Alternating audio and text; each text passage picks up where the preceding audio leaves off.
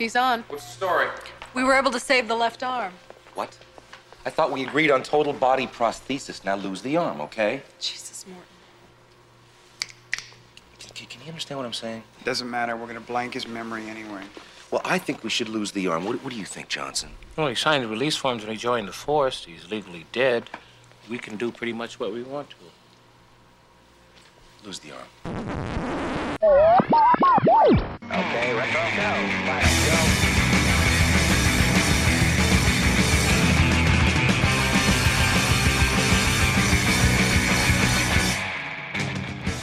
Hello and welcome. Welcome and hello. This is Wait You Haven't Seen, and it's a show where we talk about movies, and specifically a movie at least one of us has never seen before. I'm your host, Travis, aka TV's Travis.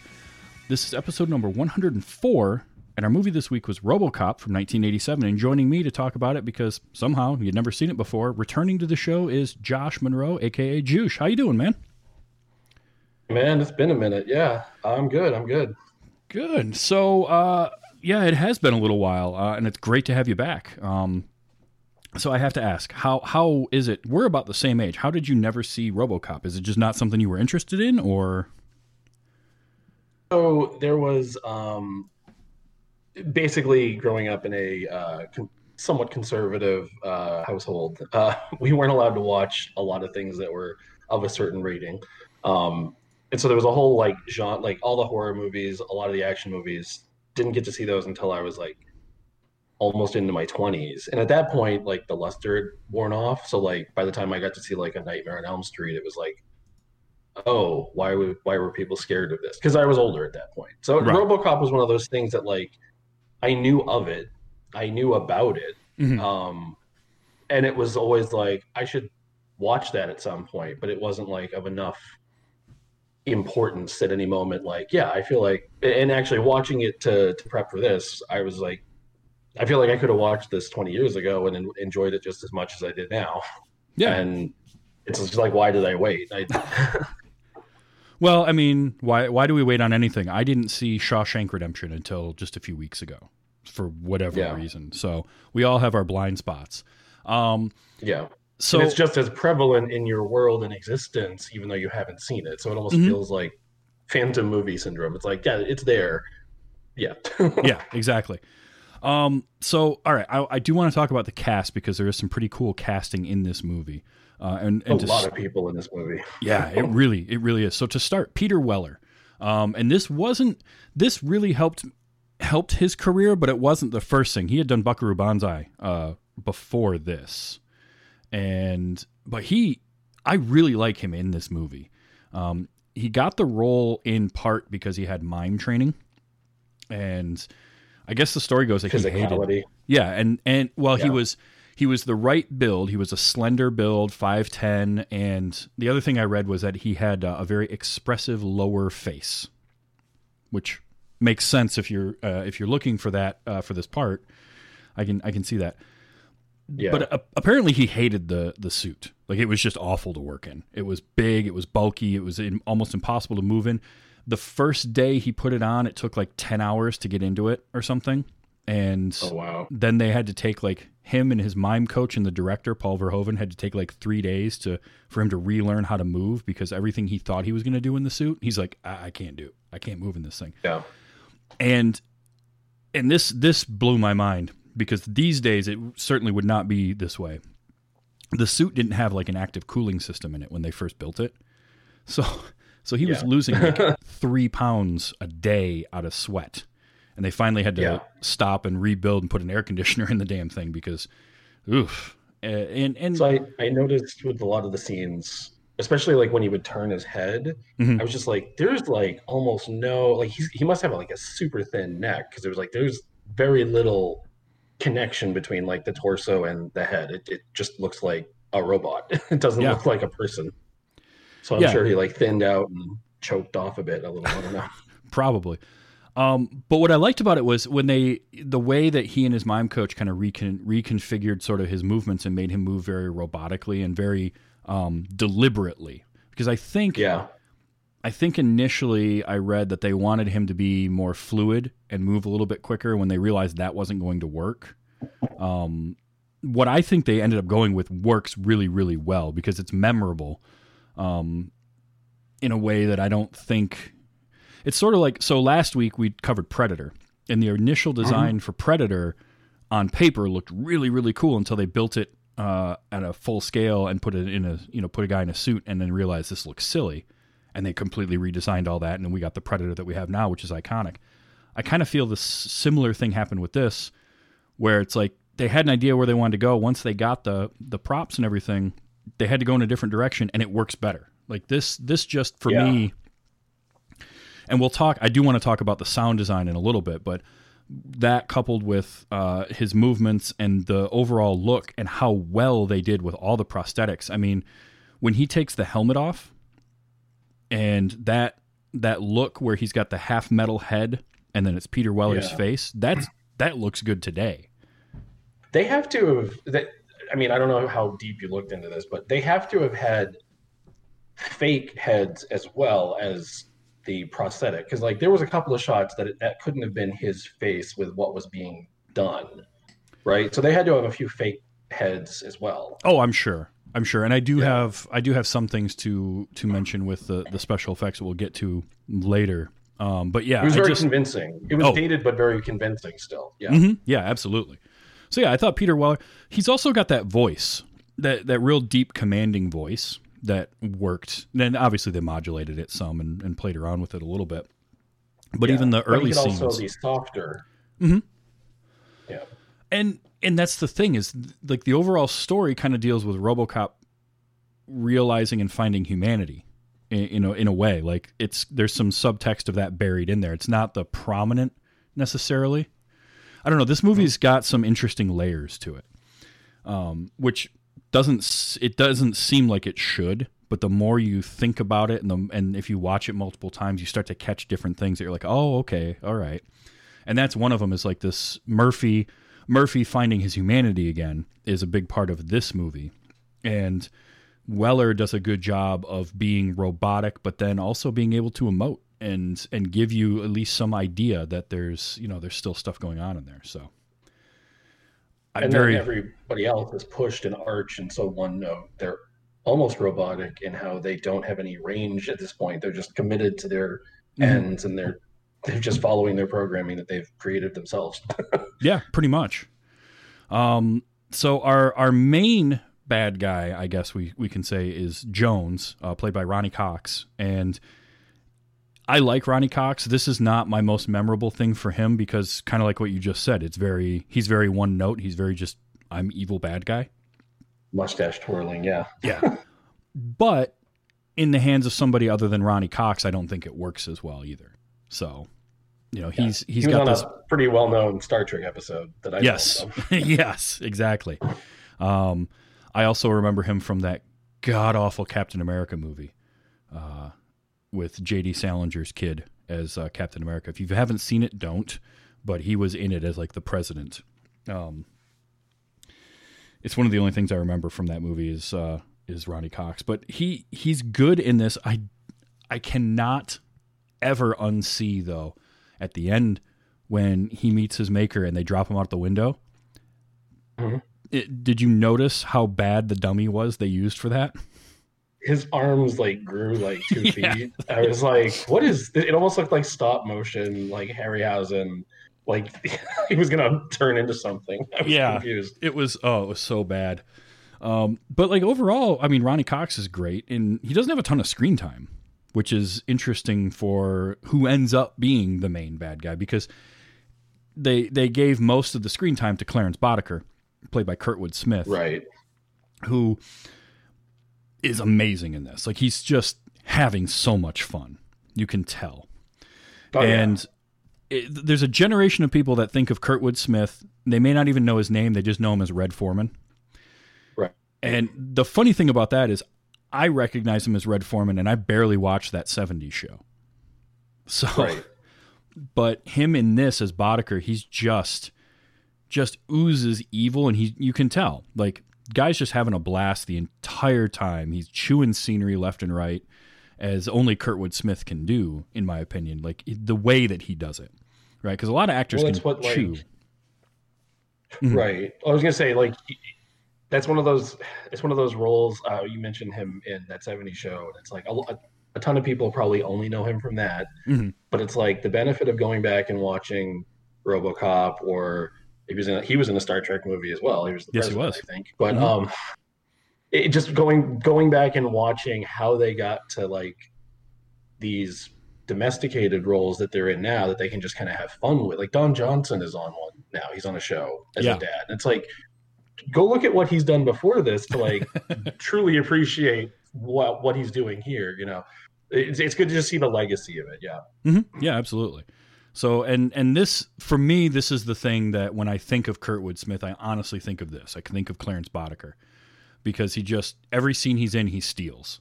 Yeah. And he's I got have one person. Oh, go ahead. Go ahead. Well, I was just gonna say he's got the great scene with RoboCop where he's getting arrested and RoboCop is throwing him through panes of glass as he reads him his Miranda rights. Yeah. And he's just freaking out, and that's when he starts spilling the beans on everybody. But immediately, like, I like how he just revels in being bad. All he wants is to make a bunch of money off of people. So, you know, he's ready to walk out on Jones, and then Jones is like, well, you know, all these workers are going to be in trailers, and trailers means drugs, and somebody's going to have to do that. And he's like, maybe we can still be friends. Like, Yeah. Well, and I appreciate with his character specifically, I appreciate that he and RoboCop had the interaction, like, you're a cop, like, you can't kill me, you have to arrest me. Like, Bedecker knew he couldn't be touched effectively, and so I think that only encouraged his sense of freedom and like does not care, and then it spread to like his troop of guys, obviously. But Yeah. if they didn't have that scene where he and RoboCop identified, like, no, I know where your lines are, you won't cross, he would have just been a cartoonish villain. But that grounded him a bit. Like, he knows the rules. Like, yeah, exactly. So I guess he had originally auditioned to play the part of Dick Jones, and thought that he was getting that role, but Verhoeven wanted him to play Boddicker in part because he felt like his glasses and his look made him look the way the trivia was it made him look more like Heinrich Himmler, and it made more sense. It gave him a look that he was more intelligent, and so it made more sense that he wouldn't just get outsmarted by the protagonist, whereas Jones could, because Jones is just the evil, corporate businessman. He could get outsmarted by him, but Boddicker's like, he's smarter than that, and his look made him look smarter than that. So it worked. Like, in the end, it was much better to have Kurtwood Smith as Boddicker than it would have been to have him as Dick Jones. Yeah, and that's a benefit of. I'm familiar with Verhoeven. I've seen Starship Troopers in a long time. I know he like has messages and stuff with the things he says. Yeah. So, I was gonna say there was a whole like, not mythos, but like there's a lot of chatter about RoboCop, like since it came out, and so going into it fresh, having not seen it, like I clearly have known and heard things, and I tried to go in with like, I'm just going to watch the movie. I'm not going to try to process it or think too deeply, because people are still doing that from when it came out. Mm-hmm. And it was just a fun, very simple movie. But like now I can appreciate this other stuff. But I think I lost my point that I was getting to. Oh, that's all right. I did want to mention, so Boddicker's gang has Ray Wise is part of Boddicker's gang, and I just love Ray Wise. Like, Ray Wise. He's barely in the movie, which is kind of weird because I always remember him being in this, and I forgot how little screen time he has, but he's just great. Well, I was glad to see when he came back at the end, because he gets arrested, he gets taken by RoboCop, and then when he came back, I'm like, oh, we get more scenes with him. Yeah, because he's great. Well, and we get another scene with him. I think of Twin Peaks with him. Yep, exactly. Oh, definitely. So. Yeah, I definitely go to Twin Peaks, or he had a recurring role. He was in a couple episodes of Psych that I really liked. And what was the one, was it Reaper that he did where he played the devil? The series. I haven't seen Reaper. I want to say it was. Yeah, Reaper. that was like the kind of comedic one, wasn't it? Yeah. I haven't seen that, but he might have. Yeah. And he's got one of my favorite reactions in this entire movie is when Emil comes up to him after going through the toxic waste, like just. His eyes get the size of dinner plates, and he just freaks right out. It's so good. He's very animated. Very. Yeah, I mean, even the scene in the nightclub with him, he's so animated when he tries to kick RoboCop. like that's going to work. And then Paul McCrane played Emil. I know I've seen Paul McCrane in other things, but honestly, I can't think of anything with him other than this. I guess he was on ER, I think, for a while, but I never watched that show. So, I mean, again, it was the same thing. All of these people, most of the people in the crew, I was like, I know that face. I don't know what I've seen it in, but I know that face. And I could spend time looking at IMDb and try to figure it all out, but it's just, it resonates with something I've seen before. It's like deja vu almost. Like, I know that face, but yeah. Yep. Miguel Ferrer is Bob Morton. Yeah.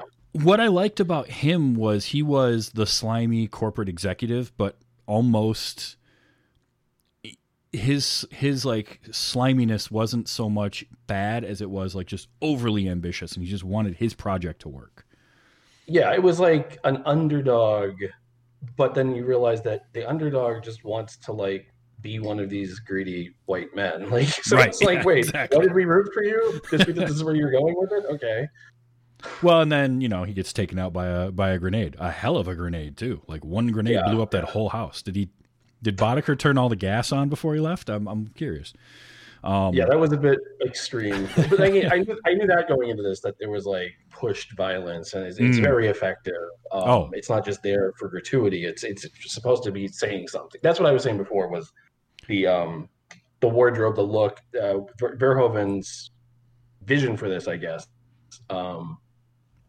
Not just using like the dialogue to like tell the story, but like visually. Yeah, you were talking about with Kurtwood Smith, like what resonates with people when they see him with the glasses. That undertones his character and stuff. So that's where I was going originally. But yeah. And last person I wanted to mention in the cast, because this is the third different movie now that we've had him in, is Dan O'Harely, who was the old man, and he's the old man in this. As old man. Yeah, exactly. And I really like that, because I love when a character gets credited as, the old man or so-and-so's husband. Those credits always crack me up. But Dan O'Harely, so he was in, I've covered him for this show in Halloween 3, Season of the Witch, where he was the bad guy in that. And then he was also in The Last Starfighter. And and then in this, and what I like about him so much is he has just this buttery smooth voice. He's one of those that I just love to listen to any lines of dialogue he delivers. And in this, it was kind of cool because he's the old man. He's the leader of OCP, which is kind of a bad, like this, it's positioned to be the really bad mega conglomerate, but he isn't. He's actually kind of like, I don't want to say altruistic, but he's genuinely trying to do good things. It's the people under him in this that are doing, the evil. And I like that. Yeah, but he has the oversight of that. So I think it's like he has a knowingness. It's like, I know that there's stuff going on with this, but as long as we're not tipping the scales too far that way. Yeah. I can see what you're saying there. It's nice where he's like, it's this fine line he has to be where he fires Jones at the end, because obviously Jones is bad. But earlier in the movie, when there's the guy that gets gunned down in the boardroom, he just looks at him like, I'm very disappointed in you. Right. It's like, it's a glitch. You call this a glitch? Well, so it's funny that, and it's like everyone's freaking out while Ed 209's shooting that guy. And then like it cuts to just, well, I guess we'll file these papers and just take another day at the office. Yep. And that's a little Verhoeven satire right there for sure. Yeah. But yeah, this cast is great. Even Nancy Allen as Lewis. Verhoeven specifically wanted her to cut her hair really short because he didn't want the character to get sexualized. and to just be. Oh, really? That's what I read. So, you know, with any IMDb trivia, always take it with a grain of salt. But Right. it works in that you just see her as the cop. So I like that. The funny thing is she's supposed to be the one that's been in the precinct longer, but for whatever reason, my brain always wants to make her the rookie. And She has a very rookie feel. I think the shorter hair gives you that like rookie feel as well. It could be that, yeah. Because she's clearly I not saw- the rookie. No, well, I mean, that's what's weird is like the movie RoboCop. It's the story of Murphy becoming this robot cop, but like that isn't it. Like, because that's almost the B story to what's going on. Because like you get little hints and clues of what happened, but then he just keeps moving forward. Like, oh, I have a reason to do this. I don't need to dwell on it. But I watched a couple of little analysis videos after I watched the movie because I just wanted to see some of what other people had been saying, and they mentioned Lewis's character. One of them mentioned Lewis's character was somewhat a mirror to Murphy because visually they had like similar facial structure and like the shorter hair mirrored as well. Okay. So it was like as he was trying to regain his humanity, like he could almost like see himself as a human through her, I guess. So I think maybe that was reading into it, but it was an interesting thought. I mean, it fits, but yeah. One last casting thing I have to mention because it came up as I was watching it this time, and I feel like I remember this from a time before, but as I'm watching the movie, I had this thought, and then as I'm looking at trivia later, it popped up.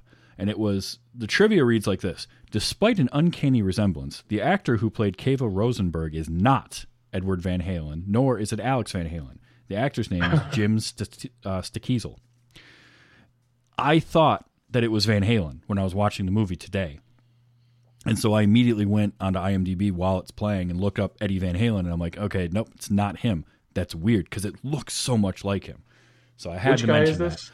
He was when there's the news broadcast about the police going on strike, and it's the last guy they talk to where he says, "Hey, nothing in the world is free."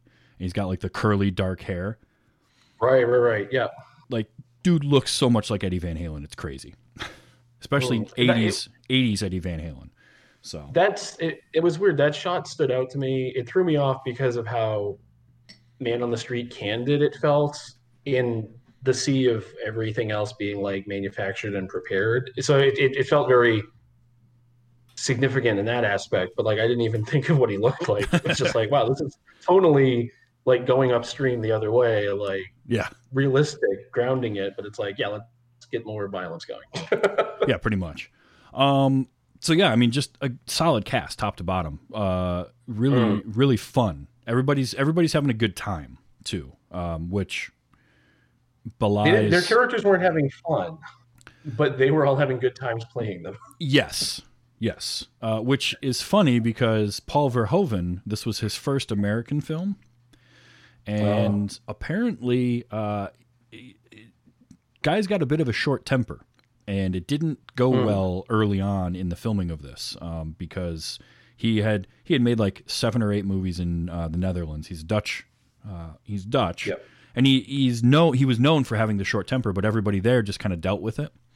And I guess it rubbed a lot of people the wrong way on this set initially. And he kind of ended up going through and sort of apologizing to everybody for being so short-tempered. So it's funny that while I'm watching this, I feel like all the actors are just having a blast playing these parts. And then you read about, well, he's, director's got a short temper. Peter Weller hated the costume, blah, blah, blah.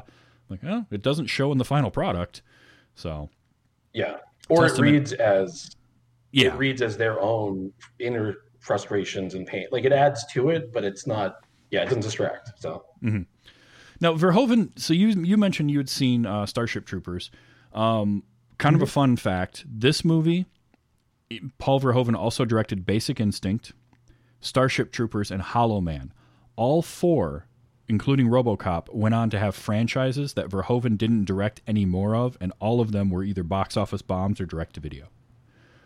Yeah, that was. I mean, that time frame. That he's not anomalous in that. There was a lot of people who had a great one movie, and then they direct to TV.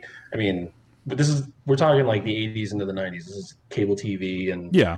I think a lot of that franchising stuff started. But it's a testament to like the original idea was good. Leave it at that. And it's funny because when I was younger, I didn't care so much for Verhoeven. I didn't love Total Recall.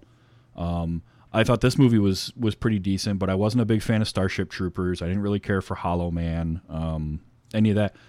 As I look at it now through the lens of like watching movies for the last 30-something years, I realize that Verhoeven's got a very interesting style, and he has a lot to say, which you had mentioned. But at first blush, it doesn't come across that way. Like when you think of RoboCop, you don't think of some of the subtext that he tries to put in there, or Starship Troopers, or all of that. This movie was described as a leftist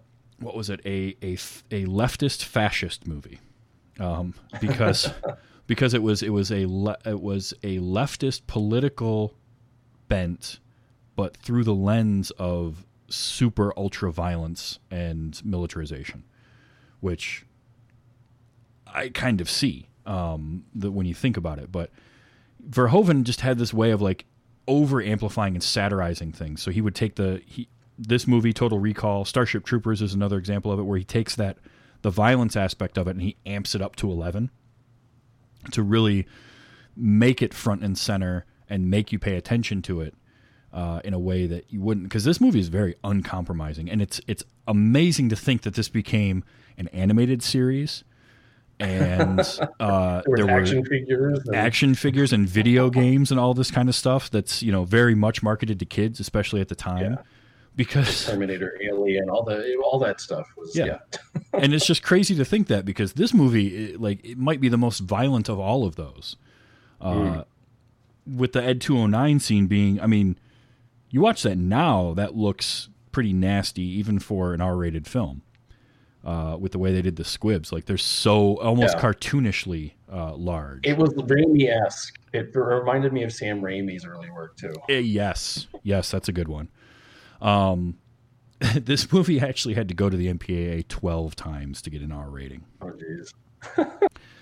And it's effective. That's the thing. It's effective violence. Yes. Yeah. Well, yeah. It's ultra violence, but it has a purpose, narratively, and so I kind of get that. Yeah. And it's also like the Emil in the Toxic Waste is one of those things that's burned. Once you see it, it's just burned into your brain. You'll never forget that. Well, it was funny because, again, not knowing knowing broad strokes of this movie, I'm watching it and Neil's in the car chasing him down, and I just see the toxic waste thing. I'm like, all right, it's the late 80s. They have to have a toxic waste scene. Exactly. Like, it's a city. They have to have a toxic waste. And then, of course, he has to turn into a Cronenberg monster. Okay. I see this movie's just trying to throw everything into your grate. So it's really funny you mentioned Cronenberg. He was actually offered this movie and turned it down. Really? I kind of want to see David Cronenberg's RoboCop. I'm not going to lie. It would be a different movie. Very different. Yes. It would be no less visually weird. In fact, probably more so, but it would be a very different movie, but I kind of want to see it. I don't know. I'm not even sure what I would expect from it. But yeah, you'd probably get more than just Peter Weller's face with like metal skull. Like you'd probably get the process of transitioning him to becoming cybernetic and whatever, they probably get more involved with that. Right. Instead of it all just being from his perspective as they work on him. Yeah. Which I appreciated that. I liked how personalized it felt, which is weird because it's very much his movie coming into it. But then once he becomes RoboCop, like the movie's kind of about everybody else. And it's just, we're going to follow him to the end of the movie, but it's all these other characters. Yeah. It's weird. The movie feels like it's a few different kind of stories sort of stitched together, almost like this would have worked today. And I'm sure people that listen to the show are probably tired of me saying this, but it feels like the way this kind of whole thing played out, if it were being made today, fresh with nothing having come before it, that it would be like a 10 episode series. Yeah. And they would expand on it more. You'd have 1 or 2 episodes where Murphy gets, before Murphy gets killed, and an entire episode about him becoming RoboCop and kind of that sort of thing. And maybe an entire episode that just follows Boddicker and his gang. Because there are sort of these weird, like there's the whole scene in the Coke factory. That like where they place it in the movie almost feels out of place, but yet it works. It's weird. Yeah, it's also, I tried to look this up, but I don't remember the names. I'm watching, this is another weird aspect of like things, because watching this movie and realizing that a lot of stuff has been inspired by it, of course I'm going to see things in this that resonate because they've been in other things I've seen. Yeah. But I'm watching when he gets to the Coke factory, and I'm like, the angles and the movements, I'm like, was there a Call of Duty map based on this location? Because it's very similar to like a factory map in like one of the recent Call of Duties. Like you turn around, you turn this corner and there's that. Oh, you come around, that's where that is. Like it just felt very familiar. So it was just weird with like recognizing people and recognizing other things. Like this movie's very already in my brain, but I haven't seen it. Yeah. No, that's pretty cool. So that scene was kind of neat. So I like the pacing of that scene once they get to the shootout part of it. And apparently it wasn't intended to be that way. Initially, it's very intentional. Yeah. Well, initially it was supposed to be longer cuts, but they couldn't, the blank firing automatic weapons they had kept jamming. So they couldn't get more than like 3 seconds a shot. So in the editing room, they ended up having to cut it a lot different. And it works. Like, I think it works quite a bit. Yeah, so, and again, I was thinking about that while watching it. It was weird because, so when the cops that were talking about striking, there's like the shorter guy with the mustache, and then there's the taller guy who looks like somebody, but I couldn't place him. Mm-hmm. I know exactly. And when they come back, they're introduced into the scene the same way, the same order. Like all of the guys in the shootout at the Coke factory, every time you saw them on screen, it was like you never just got one background shot and then like they were killed off. Like they had multiple shots. There was continuity, and it was like when somebody popped up, I'm like, I know exactly who this person is. I know exactly where they were standing. Like I felt the space of the scene, the way it was put together. Yeah, and that's something that is something that a good director can do, is make you feel that space. I have so many times, especially in movies I've seen in the last, say, 10 years or so, where I don't know where anybody is in relation to anything else, and it's hard for me to get into the action. I had that problem, I remember vividly when I saw the remake of Clash of the Titans. There were entire action sequences where I was like, I don't know what's going on. There's just a movement, and now the scene is over. And I guess the good guys won. But you're right, that scene, Verhoeven just does this good job of making sure you recognize and realize where everyone is. And that is something that I think gets underappreciated and should be noticed more. Because it just makes a scene, it gets you invested in it more. Keep the visual storytelling. Yes. And it's a visual medium. Do the visual storytelling. Give us that. It also helps when you realize you've got a character like RoboCop who, he has this insane visual tracking that he can do. So it makes sense to block out the scene so that we know where everything's going on, because we're essentially watching it through his eyes in a lot of ways. So I liked that quite a bit. There were some fun things. So this movie had a budget of $13 million. Seems, today it seems low. Even for what it was doing. Yeah, honestly, even for 87, it feels like it should have been higher than that for the amount of effect work that they did. Yeah. It was a commercial success. It still holds up too. Yeah, it really does. I think the version I saw was like restored and cleaned up, but like it looked solid. Like it was, you knew what was animation and what wasn't, but like it was believable. Like it fit. Yeah. I mean, that's probably the only thing that I don't think holds up as well is just the Ed 209 animation. And it's nothing against it. It was great at the time. It's just that's Go Motion, and you can tell right away. Yeah, but if they had tried to replicate RoboCop with the same type of it, like if they were trying to replicate an organic being that way, it works because Ed 209 is a machine, I think. Yeah. If they were trying to like kind of like Harryhausen skeletons, like if you put skin on them, it just looks weirder. So like, yeah. Now the suit, I mentioned how Weller hated wearing it and he lost weight and all that kind of stuff.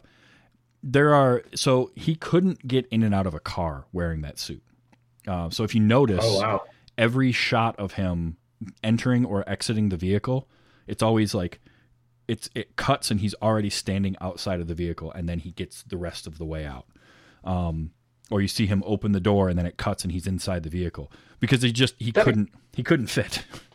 That explains. So I was going to mention before. So the very beginning of the movie, the first Ed 209 scene where he like brutally shoots up a guy, and then like the final climactic battle, it's like RoboCop pulls up. We cut to a shot of Ed 209. We cut back. RoboCop's out of the car with the gun, kills Ed 209. I'm like, wait, so you kind of like led with the huge gory battle, and then now it's like, don't show him get out of the car, one shot, move into the building. Like we got pacing, we got a runtime to fit. But I guess it explains like we can't really have like this mobile like running around dodging. Like today they would totally have like homing missiles and tracking, and they would. I haven't seen the remake obviously because I haven't seen this one, but I'll probably check out the remake even though I've heard it's not great. Same. Yeah, I haven't seen the remake either. I actually was going to watch it prior to this, and I couldn't find it streaming anywhere. It's rentable. I just didn't feel like plopping down $4 to rent it today. That's been my legacy with this movie is like, if it's on, I probably would have watched it. Like that's how I saw Die Hard the first time. It just happened to be on TV, and I was like, oh, that's what this movie is. Like, I love it. But yeah, so, okay, and kind of fun thing, all the shots of RoboCop driving are Peter Weller in the suit to his waist and then sitting in the car in his underwear. Because it was too hot? Because it was too hot and it was too bulky. He couldn't fit inside that car. Wow. They also had the shot where he walks down the stairs in the club. He's not wearing the suit from the waist down. And according to Peter Weller, that was the scariest thing to shoot because he had to walk down those stairs in that suit, but he couldn't look at where he was walking while he was doing it. So, like, I can just imagine that must have not been fun at all. And one of the coolest shots in the movie is RoboCop grabbing the keys out of the air. And I'm sure your reaction makes it sound like you might know this story, but they had to shoot that like 50 times. Oh, really? And no, basically, I didn't know that. Oh, yeah. They had to. They pretty much used an entire day's worth of filming for that that particular insert shot because the gloves that he wore were like foam rubber and they were real bulky, so he couldn't catch the keys. So if you look on YouTube, you can see outtakes where it's just take after take of him trying to grab it and the keys just bouncing off. I just thought that's a thing that's been done in so many other movies. Was this like one of the first instances of it, or was this even just another iteration of it? I'm pretty sure it was another iteration. I feel like I've seen it in movies that were prior to this, but this was sort of taking that trope and kind of half making fun of it and half sort of, we're just going to use that because he's that cool. It's also a very human thing to do. So for him, it's like seeing RoboCop do human things. Like, well, it helps warm you up to him coming back to being Murphy. Yeah, and they hint at that already because the shot of him in the firing range where Lewis is starting to think that she knows it's Murphy when he's twirling the gun, right? That's not something that a robot would do, but that's Murphy. So yeah, that also makes sense. Just little hints there and there. Mm-hmm. That suit apparently cost somewhere between $500,000 and $1 million, and it was the most expensive thing they had. And it was designed by Rob Bottin. Now, Rob Bottin did a lot of the work on this. He famously did The Thing, John Carpenter's The Thing. And you had mentioned earlier about some of the fake heads and some of that stuff that you could see. Like, so one of my favorite shots in this movie visually is it pans around Murphy. This is when Boddicker and his gang are killing him. And there's a shot that starts on Murphy and pans around, and then it ends on Boddicker when he shoots him. And it's a prosthetic, it's a fake head, and you can kind of tell, but it's a really good one. It's got that Rob Bottin look to it where it's like, yeah, it's fake, but is it? It's right bordering on that. But it works so well for that entire sequence. Like that just visually. It's like the subtle, thicker outline on a cartoon. You're like, that's the thing that's going to move, because you can tell like it's drawn just a little differently. You're like, I know that something's going to happen here. But I like that because there's no way you get that type of visual shot with the technology they had at the time, unless you build a fake Peter Weller to end it with him getting shot in the head and seeing the bullet, seeing the exit wound before the head drops out of frame. Like, it's brutal. It's a gruesome shot, but it's so well executed. And I mean, Rob Bottin that dude knew what he was doing with practical effects and still does. Between this and The Thing and some of the other work that he's done, it's crazy.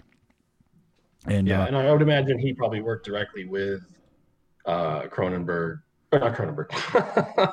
He probably worked directly with Verhoeven, because obviously there was a lot of squib work and explosive stuff done, but like it was kind of like with the Coke Factory shootout, like everything was deliberate and intentional. Like it wasn't like, oh, we're gonna just shoot into this field and you're gonna see a bunch of ricochets. Like everything was intentionally placed, and it was like shot at an angle for the most impact. Like that shot when Boddicker shoots him through the head. Like they could have shot it in any number of ways, but it was like, no, we're using this specific device and this is the exact way we want it to hit the camera. Yeah. So. Well, and it's funny because apparently Verhoeven and Bottin initially did not get along. They clashed, according to, again, trivia, but they clashed repeatedly before and during production over the design and makeup of the RoboCop character. What they argued most about was the scene where Murphy takes off his helmet. So that scene is very important to the movie, right? When Murphy finally takes the helmet off. So Bottin wanted the scene to be filmed more darkened to kind of hide some of the stuff and make sure, because and traditionally that's how you would do that, right? You want to hide. A lot of effects work is hidden. Yeah. Yeah. And Verhoeven was like, no, I want it lit as bright as possible. And I want to see everything. And he's like, my cinematographer can light it and it's going to look great. So Verhoeven, of course, being the director, gets his way. Bottin reportedly refused to talk to him for the remainder of production. And then at the premiere, both men were so impressed with how the scene had turned out that they instantly forgave each other, and Bottin agreed to work on Total Recall. So he was like, well, I mean, good thing for that, because Total Recall is pretty awesome. Oh, yeah. But I just love that. It's like, look, we should do it this way. No, we're going to do it this way. Fine. You know what? Do whatever you want. And you just storm off. And like months later, all right, you were right. Yeah. Well, you're right. That's what I was talking about. Like, I assumed that they probably worked together with figuring this stuff out, because, you got somebody who's worked on horror movies, but this is more of an action movie. It's like, yeah, you're going to treat it a little differently. You got to shoot it differently, light it differently. But it ultimately is what's the end goal, which apparently was good. So. Yeah, well, that scene when he takes the helmet off, because up until that point, like, we as an audience know it's Murphy, and you get Peter Weller's jaw and his voice and all of that, and we've had one shot where his helmet's broken and you can see his eye, but we haven't seen his face. So when he takes that helmet off, it's so convincingly done. The way they blended his skin into the prosthetic and all of that, like, it looks really good even today. Unfortunately, I've seen some of the sequel footage and they really cheaped out on it. And it's sad because like he ends up the rest of the movie without the helmet on, and it just looks good. It's surprising that something 30-something years old like that can hold up that well. because there's really Yeah. no reason that it should. Like, it should look cheesy by today's standards, and it really doesn't. That was where I was saying, like, I think it made me think, oh, well, they must have used a fake head for this. But then it's like, no, that's his face, but it looked like they pulled his skin over the robotic pieces. It was like, Yeah. oh, very convincing. But yeah. Yeah, if I didn't know Rob Bottin had worked on this, and you said, you know, and you told me, or you had me watch this movie, I would believe. I'm like, this looks like similar stuff that I saw in The Thing. It's that level of detail. So I love that. So I remember ads vaguely for this movie and for kind of just RoboCop stuff in general. And one of the things was Ed 209 was prominent in all the advertisements, whether it was this movie or the video game, where I think Ed 209 is like the main boss at the end of it. All that. Ed 209 is barely in this movie. And it's weird because my memory is always that it's much more prominent and like he has a big fight with an Ed 209, and he sort of does, but not really. Yeah. I mean, they have their one action sequence where he's just getting his ass kicked by Ed and then manages to beat him because making a robot that can walk downstairs is like, how did they get it up there in the first place? They must never have gone through a single elevation change. And you would think Ed 209 would know, again, the version they would make nowadays, like, oh, well, of course he's going to have like the whole facility mapped out. And he's going to know the quickest route to get to something. Like, he's not going to negotiate stairs. He's going to just find the elevator or whatever. Right. But yeah. Also, I always find it funny when you make a robotic character with like animalized sounds. Yes. He squeals like a pig when he falls over, apparently. Yeah, and he growls like a jaguar or a lion or something when he gets angry. Like, has a temper tantrum. Like, was a strange choice, I will say that. But yeah, no, we programmed that. It's meant to notify someone that it's in need of assistance. It's like, no. That's so good. One other thing. So this was a cool piece of trivia for me because last week, again, we talked about Predator. And Predator uses a thermal imaging camera for the Predator vision. And that's an effect that looks really good still today. I feel like the way that thermal imaging kind of has aged in the 30-something years since that movie came out. This movie, same year, also had thermal imaging, but it wasn't a thermal imaging camera. They didn't feel like they could afford that. So what they did for that scene where he's using thermal imaging through the wall was it was fluorescent body paint on naked actors under a black light. And then they just composited that in. And it definitely looks really different. It works, but it definitely, like, I think part of it is because, again, I just watched Predator last week. So then I'm comparing in my mind. But I thought that was an interesting way to get around that. Like, so, you know, instead of thermal imaging, just a little paint and composite.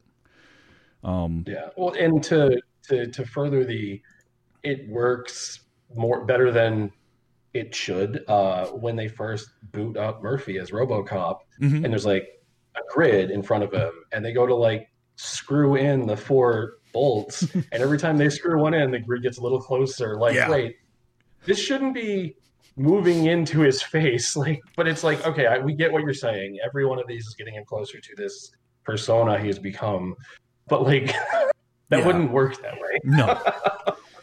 No, there's definitely some things that shouldn't work, but they do somehow. It's effective in what it's trying to say. Yeah. It's like his spike, right? The spike that he uses to read information. Like, do you know of a computer interface that would ever use that?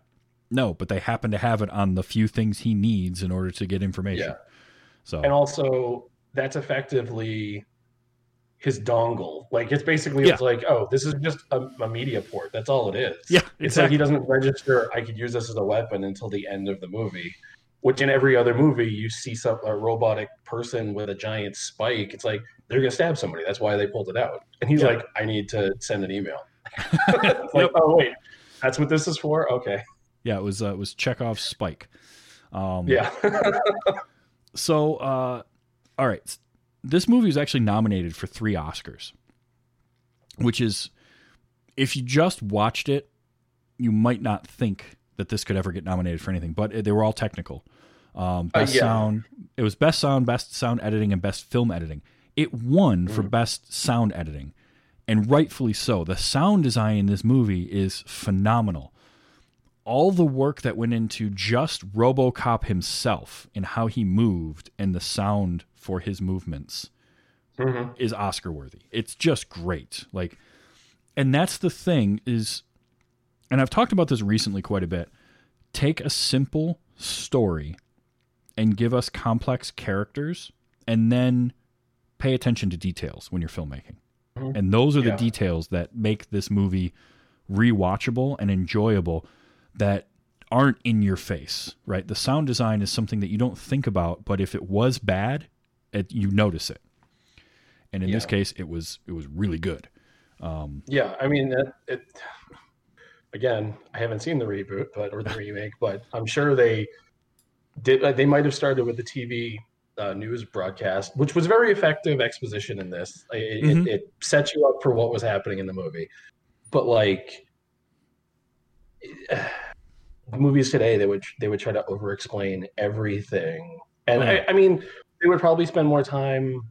Well, I guess as a parallel, I did see the Total Recall remake. Okay. And it was very like, it was like not beat for beat, but it was like similar structure of plot and everything, but it didn't feel as believable because they tried to like fill in more detail for each of the characters. So rather than just, oh, I see this gun spinning and I'm thinking of my son and I'm getting a flash of a memory, and like that's all we need to know, we can move on. They probably would have spent, an hour like, I remember when my son turned 5, and like it's like, wait, no, we don't need all this. We need the visual cue and then move on. It's how you tell it, not all of what you're putting in there to tell, just how you're telling it. Yeah, just a very simple thing of Lewis walks up, sees him spin the gun, and immediately we know as an audience, she realizes it's probably Murphy in that, or that reminds her of Murphy. So yeah, I love stuff like that. But yeah, just the sound design, and then the stunt work in this was really great too. The guy that robs the convenience store, where he walks in and grabs a comic book, and then pulls a giant semi-automatic rifle out of his coat.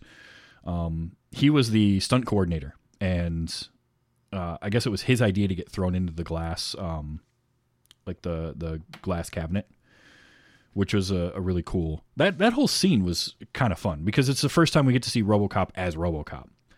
And the way the structure was, you had like a half an hour, because this movie's about an hour and 45 minutes roughly, and it's got an interesting structure to it because it starts off and we get about a half an hour before Murphy is killed.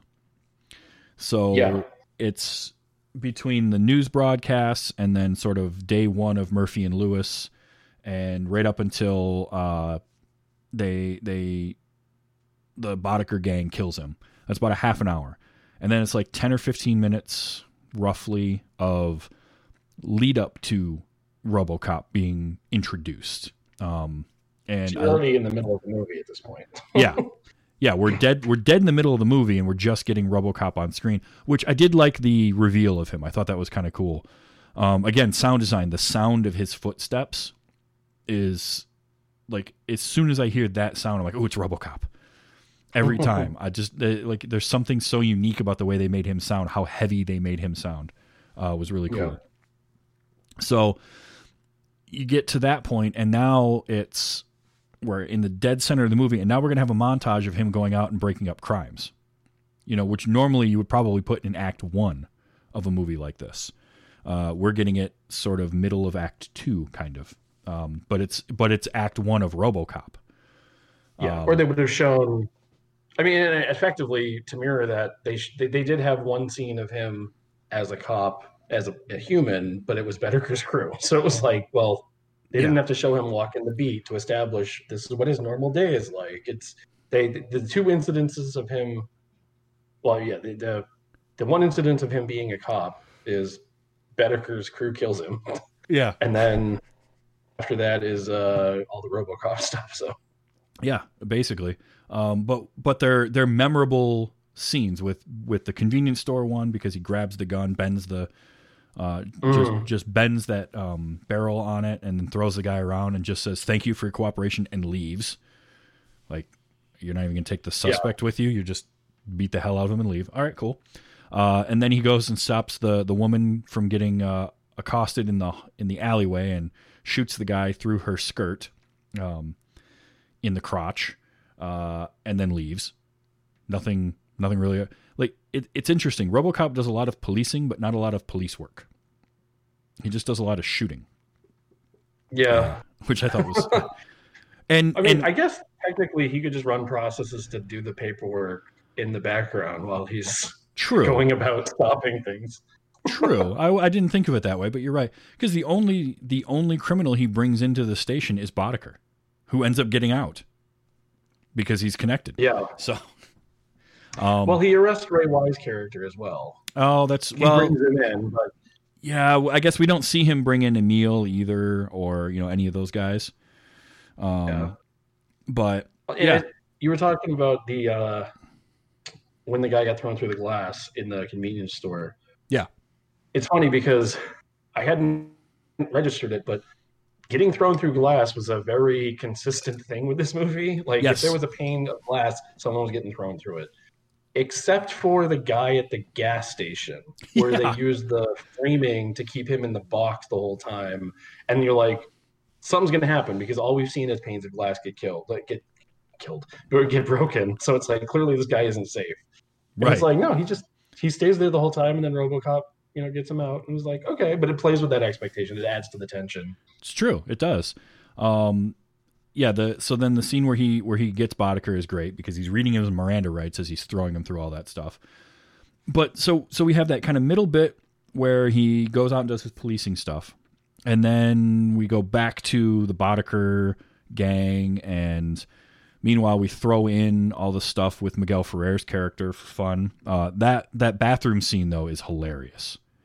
That is such a well kind of constructed scene, because as he walks into that executive bathroom with his buddy, and they're just talking up a storm. Oh, right. And the camera pans low, and all you see are feet and pants around somebody's ankles. And as soon as they start talking about Jones, that, like, your brain is just like, I bet that's whose feet we just saw. And then, but you also get that from everybody's reactions. Everybody else in the bathroom knows that Jones is in there. And they're like, oh shit, we're out of here. And they all leave. Yeah. And then that moment... It's interesting. Oh, good. I was just going to say, and then the moment where he opens up the stall and walks out, and the other guy's just like, oh, I got a meeting. And he's trying to zip up and, like, pissing on himself as he leaves.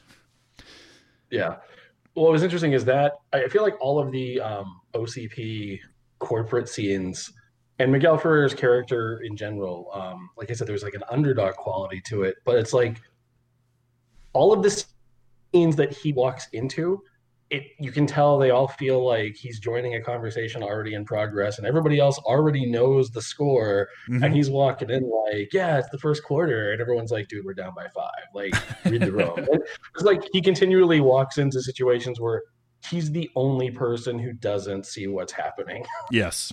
Which is kind of funny, but it's also like, yeah, we don't care as much when you get killed, because you're not a true underdog. You're just, yeah. Pretty much, yeah. No, there's so many good, like, little moments like that one in the bathroom and all this other stuff. And that tracking shot when they established the boardroom, which is just really well done. Oh yeah. That was one thing I did read, was that Verhoeven really wanted to keep the energy going. So he would shoot even scenes of just dialogue with Steadicam and kind of keep the camera moving all the time, which again, sort of like what we were talking about with the shootout scene and the way that they edited it and the way that they covered it so that you knew where everything was. It's another bit of visual shorthand to keep things moving, to keep that energy and the pacing. Because this movie's really well paced for the weirdness of, like, the way the story kind of weaves, because it's like, all right, we're with Murphy and now we're not, and now we're with RoboCop, but then we're going to have scenes that don't really have anything, like it should. There's parts of this movie that feel like it should bog down, and it never really does, because the way that Verhoeven shot it keeps that pacing going really well. I remember when Lewis has to go in to get stuff for Murphy, Mm-hmm. and then they show her returning. They hadn't like they showed her and Murphy like escaping everybody shooting at him. Yeah. And then they show her coming back with stuff, and I'm thinking to myself, wait, this is where he got shot up. This is where they decided if they were looking for him, wouldn't they go to the place where he got killed, where they found him? Like that seems like the most obvious place to hide. Like, why would you go here? But it was just weird because I was like, maybe they're doing something else. And then no, it's just she walks in. Did you get the stuff? Yeah, okay, here it is. And they just commence. It doesn't waste time with the questions. It just keeps moving forward. And I'm like, oh, it's just it is as simple as it is. It's just going to keep going. Okay. Yeah, basically. They had the location. They may as well use it again. Yeah, exactly. Yeah, we paid for the location. We're shooting in the location. And, you know, the movie, too, it has kind of two climaxes, really, if you think about it. It's got him in that location getting rid of Boddicker's gang and then the boardroom. So there's sort of... And the thing with the end of this movie, and I always forget it, and then I watch it, and I'm like, oh, yeah, that's right, is he literally... He goes into the boardroom. He's got his Directive 4, right, that he can't arrest any senior OCP officials. The old man fires Jones. He says, thank you, shoots him a bunch of times, roll credits. Yeah. It's just like the movie's like, well, we're done. We didn't have an ending. That's our ending. Here we go. One of the analysis things that I saw, I didn't register it until I saw this little video, but it's like, he is RoboCop, and then he's finding his way back to being Murphy. And the last line of the movie, like, that's some good shooting, boy. Who are you? And it's like, I'm Murphy. Hard cut to RoboCop. Yeah, exactly. Like, wait, I'm Murphy, RoboCop. Like, which one are you? Mm-hmm. Yep. No, it's totally. But I honestly, I don't mind that. That was something that a lot of '80s movies did, because when I covered Running Scared for the show, and as many times as I watched that movie ends very similarly. They kill Julio Gonzalez, and then they just walk away, and the movie ends, and you don't get any of the resolution or the aftermath stuff. Yeah. I don't know if that was a conscious decision throughout the '80s to not do that, and we've like changed and wanted more, because even Die Hard did the same thing, right? And it ends with they drop Hans out the window, and then he finds Holly, and that's it. Movie's over. This one was just the hardest cut of all of them. It's like the guy's barely hit the pavement, and you're just like, boom, credits. So, but I mean, they could have ended it with, oh, he takes out Boetticher and all of his guys, and then you see Jones like flying away on a helicopter, and it cuts to like, RoboCop will return. You know, like they could have had an ending there that would have been somewhat satisfying. Mm-hmm. But like, it's weird because, like you mentioned, the two climaxes, like he pulls into the police, he pulls into OCP. They don't show him get out of the car. He just takes out Ed 209 in one shot. He goes upstairs, grabs Jones. I can't do anything till you fire him. Okay, thank you. Yep. It's like, it's very efficient. Mm-hmm. It's just tying up.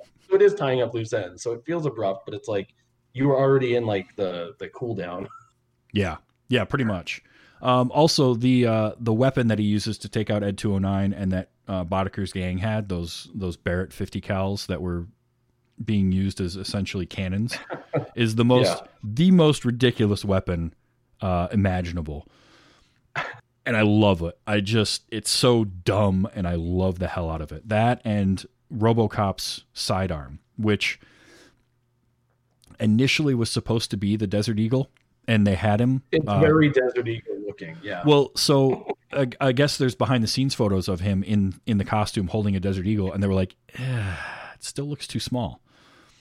And if you've ever held a Desert Eagle, you know that that's just a crazy thing to say, because those handguns are gigantic. But they had some heft. They had to modify a Beretta with all sorts of stuff to make something that looked big enough to be intimidating in his hand. I think extending the barrel really helped. It definitely looked longer. So definitely. Well, one weird thing about the big gun that they were using. So all of those guys, all those henchmen, they're just running around, hip firing, Oh, yeah. shooting these shots at all this stuff. The shot of RoboCop killing Ed 209 with the same gun, like the kicks are out, the little legs are out, it's mounted to the top of the car, like for stabilization. I'm like, wait, you're the robot. You should be able to compensate for this. And it was like everyone else just willy-nilly hip firing. I was just like, Yeah. did they prep that? They probably did that because Weller had to just literally step in and they couldn't have him carry the gun around. That probably would have been way too long. Yeah. But it was just weird. Like, you needed extra support. Yeah, pretty much. And the funny thing is I noticed it even more in this, how everybody was hip firing after last week in Predator was the same thing. This highly trained military unit, and every single person in that movie just fires from the hip constantly. Yeah. It doesn't make any sense. Like, nobody aimed a weapon in the entirety of Predator. And I don't think anybody aimed a weapon in this except maybe Lewis. So it's just funny to me. That was 80s, though. Which was also ridiculous overkill. It's like, yeah, let me just shoot this. Okay, yeah, he's down. Oh yeah, the scene where Boddicker's gang takes out Murphy is just brutal. It's so rough. And apparently there's an unrated version. I don't know if that's what I saw or not. Because I watched this on Amazon Prime. Yeah, me too. So I don't know if it was the unrated or just the R-rated version, but man, that scene where Murphy gets killed is just brutal, and it goes on forever. But again, that's the violence of this. But it's weird because, again, the similarities between Murphy and Lewis, having seen Murphy go through that scene and knowing he's going to become RoboCop and then he comes back, when you see that happening to Lewis later, it's weird because it didn't register to me as, oh my gosh, Lewis is dead. It registered as, oh, they're going to turn her into a RoboCop.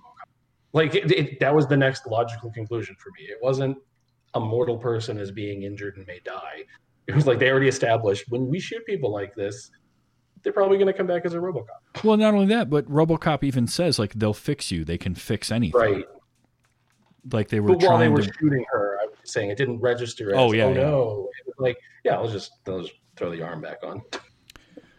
Yeah. So I mean, overall, like, this movie's fun. In like a weird kind of way. Like it's brutal. It's very, very violent. It's not a pleasant story, but yet somehow it's still fun to watch. You have to be able to deal with the gratuitous violence of it, but it almost is like cartoonish in the way that it's violent. Right. Well, like I was saying, going back and watching a Nightmare on Elm Street movie or whatever now as like, an almost 40-year-old guy, it's like, oh, how quaint. Like, like seeing, plus knowing how they did some of the effects and stuff. Mm-hmm. So it's like, but I'm also thinking like, I've got, my nephew is going to be 12 or 13. And I'm like, should he be watching this yet? And I'm like, I don't know. So I'm starting to, for my own personal taste, it's like, okay, yeah, I'm good with this. I can take this. I can see violence as one of the many colors they're painting with. It's not just, it's not hostile. It's just something else. Yeah. It's not visceral. Right. Well, and the thing with a movie like this and violence is because of the sci-fi type of nature of it. It's still incredibly violent, but it's not the same. I don't know. There's something different about it from a movie that is more grounded in reality and being incredibly there's violent. Like a license that gives it more reign to, Mm-hmm. It's still, I mean, I definitely can see where, you would say somebody 12, 13 years old, maybe not. You might want to wait, but it's going to be individual to the kid too. I think at this point, I would more recommend somebody watch RoboCop after they've, like, if you want to watch an action movie, sure. Like, I feel like a 15-year-old kid could probably watch this and be like, you're not going to see anything that's like worse than what you're seeing now on other stuff. Because it's dated, but like I would almost hesitate to suggest it to somebody until they were able to better appreciate some of the nuances of it. Yes, like I think it exists more, or why it continues. The legacy of it is less like it was the fun action movie, but like I think I would suggest it more as like a study piece. Like, yeah, why don't you watch this and like tell me what you think? Yeah, absolutely. Because, like I said, there's layers to it that that you don't immediately you don't think of, but as you process the movie more, you kind of pick up on some of those other things that are going on, and that also gives it really good rewatchability. So it was just fun. Yeah, I mean, I highly recommend the movie, and I'm glad that you watched it. I'm glad that you enjoyed it. Do you think, had you seen this at between like 12 and 15 as opposed to almost 40, that it would have had a big impact on you in your kind of film taste, or does it feel like something that just wouldn't have hit with you at that time? I think at that time for me, I think I probably wouldn't have been able to get past the violence. I probably wouldn't have understood it for the tongue-in-cheek, excessive tone that it was trying to go for. I probably would have been more upset by it and not be able to get past that to like appreciate the rest of the elements of the story.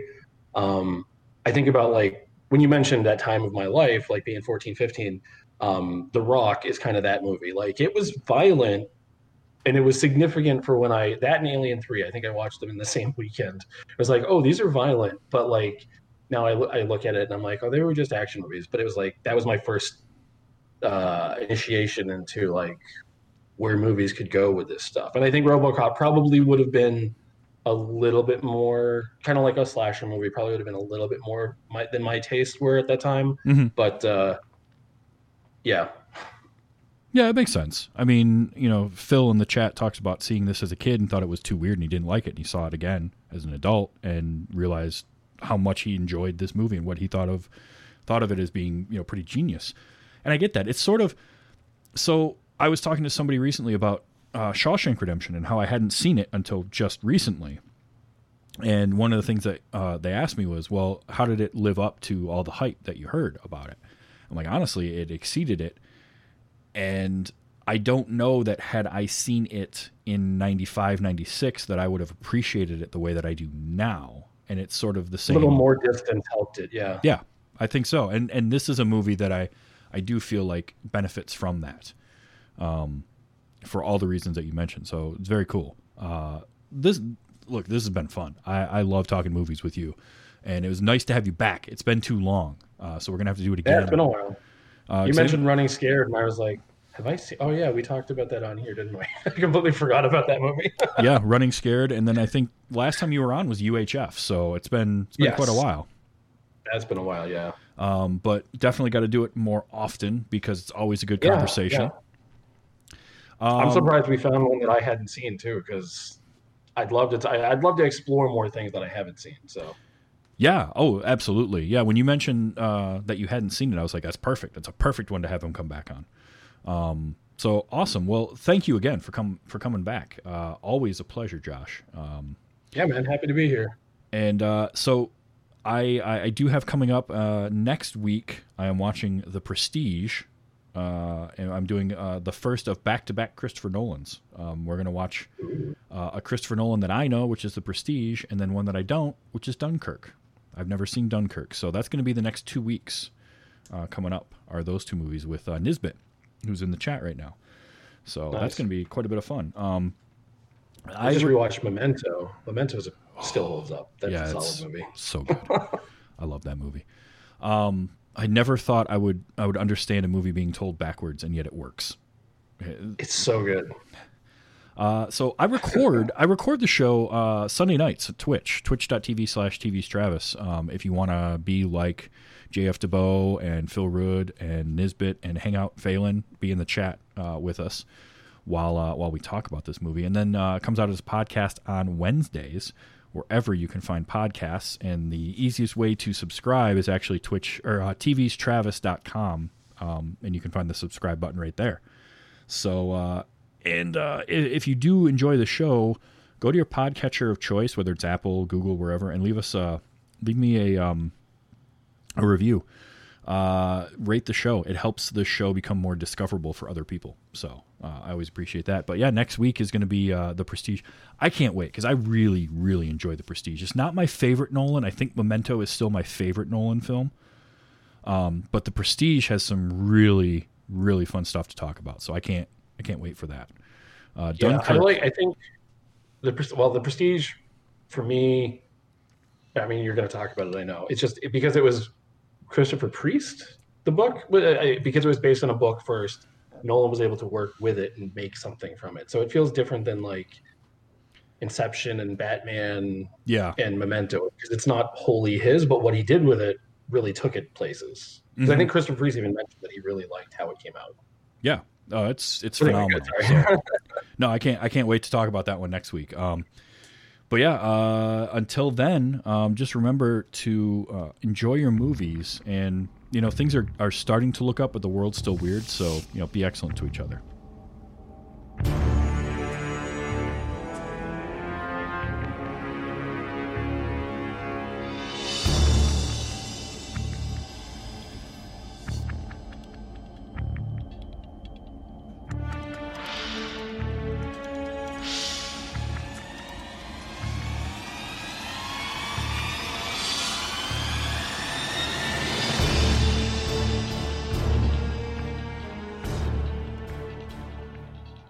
Come on, Sal. The Tigers are playing tonight. Diamond Club hopes you have enjoyed this program.